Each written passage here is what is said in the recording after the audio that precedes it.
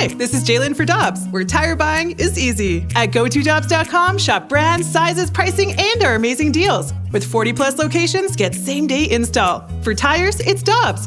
For deals you can use, click on GoToDobbs.com now.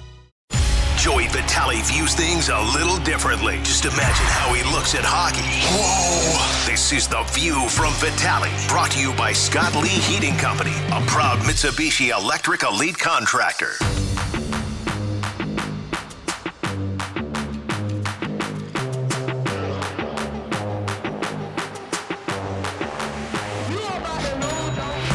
With Jamie Rivers and Kerry Davis, I'm Anthony Salter. Let's head to our 101 ESPN Celebrity Line. We're joined by Joe Vitale, who will be on the call in a couple of days when the Blues take on the Canucks. What's up, Joe? Happy New Year.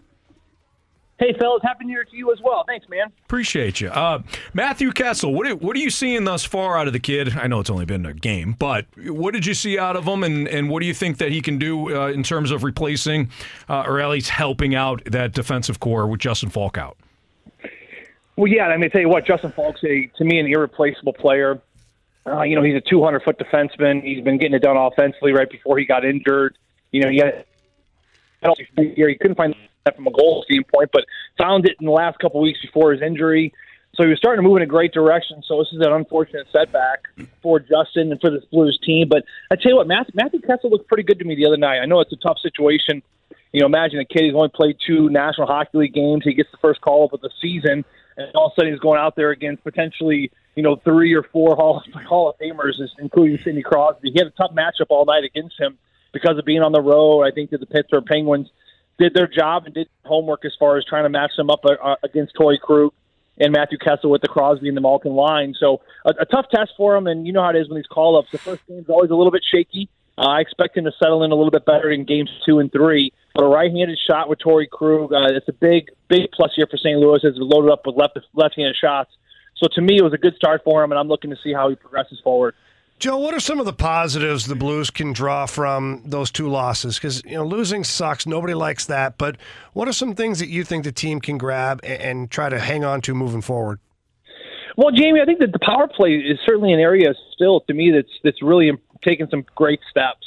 We were at the morning skate the other day, and I think it's a bunch of players who are just taking a lot of pride in the little different plays. I sat up there during the morning skate and, heading into that Dallas game, and I'm watching, Kevin Hayes work with Jake Neighbors and Steve Ott. And, of course, Kevin Hayes on the half wall and putting Jake Neighbors in front. And they worked on this little one-touch backdoor play. And it was so crazy to see that very night them try that play where Kevin Hayes at the half wall, and you move it to Jake Neighbors, and it's a one-touch through his legs to the back door where Justin Falk just couldn't connect on it, or else that's another. You see the power play goal there in Pittsburgh. You go back to the Dallas game as well. I think this is the power play that certainly has been shooken up since Drew Bannister. And to be frank, it's one of those areas of the game that needed to improve, and if they could get that and that alone going in the right direction, they're going to find themselves starting to win games. I know you lose the last 2, but you're still 5-3 under Drew Bannister. And even though you lose the last 2 games, even especially the one 2 games ago, that's a game we should win against Colorado. I mean, they played good enough to win that game. I play that style 9 times out of 10. You're going to win that game. It's just unfortunately that Devon Taves scores a late minute there, and you lose that game. But aside from that, it's a great game. Even the Pittsburgh Penguins, Drew Bannister said it. There's 2 mistakes we made that hurt us, and you're going to play good teams. You're going to play against great players, and you just can't make those mistakes. And you hope this team continues to move forward and take steps in the right direction, even though they're not seeing the results lately. But there have been some really big steps under Drew Bannister. Yeah, Joey, I was going to ask you that, and great to talk to you. I haven't talked to you in a while. The Blues are 5-3 since the transition of Bannister being on the bench. And prior to that, Army talked about just the compete level and how it should look every single night. Are you seeing that from this team right now, or has it changed from what you saw prior to Bannister getting here? I think the compete's been there, Kerry. Has it been every game? Has it been all 8 games? No. Can you expect it, 8 for 8? No. Can you expect all 82 games in a year to be competitive? Absolutely not. I mean, it's a long year, right? I mean, there's a lot of wear and tear. I mean, they just came off a bear of a November and early December. 6 weeks, one player called it one big long road trip. So they're going to be feeling the bumps and the bruises and the exhaustion through that. But you're hoping to find a little bit more consistency with that compete, and I think we have. I think that Drew Bannister has done a really good job of, sticking to his guns as far as, holding players accountable, whether it be a Pavel Buchnevich sitting through the last half of the third period versus Tampa Bay Lightning, or you know what, maybe going with the second power play unit and that multiple times in that Chicago games, that ends up winning you the game, and you're bypassing some of your best goal scorers, including maybe the future All-Star of Robert Thomas when you look at the All-Star game coming up. So I think that through this coach, keeping players accountable, I think that he's got a good, quiet, stoic voice, and I think the players are responding very well to it. I think the biggest change we've seen is just a consistency of the system. You know, you look at that Colorado and Pittsburgh game, there weren't a lot of errors. There wasn't a good chunk of the game where they got outplayed or they were out of position or they gave up a lot of odd man rushes. There wasn't a lot there, and I think this is the biggest thing I've seen with Drew Bannister, too, has been the Blues have really limited odd man rushes, and I think that Drew has been doing a good job as far as keeping these players accountable to making good puck decisions in the right time of the game, especially the right areas of the game. And specifically in that offensive blue line, we have not seen a lot of turnovers and just lazy, lethargic plays there, which, of course, those plays are the ones that lead odd man rushes the other way. And the odd man rushes really have been limited, especially to two very talented teams as of late in the Colorado Avalanche and the Pittsburgh Penguins. Joe Vitale joining us right now on the Fast Line on 101 at ESPN. Joe, what do you think right now? You observe, you don't just observe the Blues, you observe the rest of the league as you know, each opponent is on the Blues schedule. When you watch other teams, what do you think is missing right now with this Blues squad from potentially flipping a switch and being even more consistent than what we've seen under Bannister? Yeah, I think that's a good question. I think that, you know, do we have a talented enough top line to carry us through big stretches? Yeah, I don't know yet. I don't know if we do just yet. I mean, Robert Thomas certainly is breaking out this year. Jordan Kyrie's had some inconsistencies. You know, Pavel Buchnevich, he was hurt for a couple chunks of the games earlier in the year, and, you know, he got benched through one. So he's kind of found some inconsistencies as well.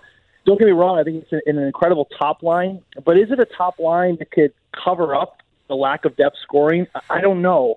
You know, you look at that Colorado Avalanche team, obviously a premier team in the National Hockey League. That McKinnon and that, you know, whether it be Duran on his line, Rantanen, you know, or Nichushkin, those three alone, take three out of those four in that top line, that is a power horse of a top line. And I talked to the Colorado broadcasters and some of the players, and right now that line has been carrying the lack of the depth scoring for the Colorado Avalanche through some games. So you look at championship caliber teams, you look at the Edmonton Oilers, who have now caught the Blues, the Seattle Kraken, who have caught the Blues now. I think that they have this balance of the second and third line picking up the slack at times. Drew Bannister has been trying to find the chemistry and moving some players and pieces around to try to, you know, recover a little bit of that and try to find some more secondary scoring, because right now they're just not getting a ton of consistent secondary scoring. And the reality is I just don't know if our top line is as skilled or as powerful as, let's say, a Ranson line or a Sidney Crosby line or a line with Connor McDavid. I mean, those type of players and those type of lines can carry you through and cover up a lot of messiness in your lineup.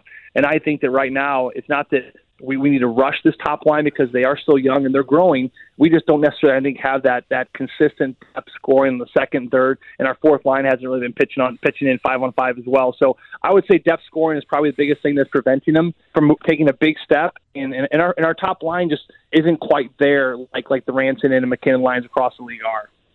Joey, Mackenzie McEachern back down to Springfield. The Blues recall Nathan Walker. What do you expect to see from Nathan Walker with this call-up? And bigger picture or bigger questions, what do you think the Blues are wanting?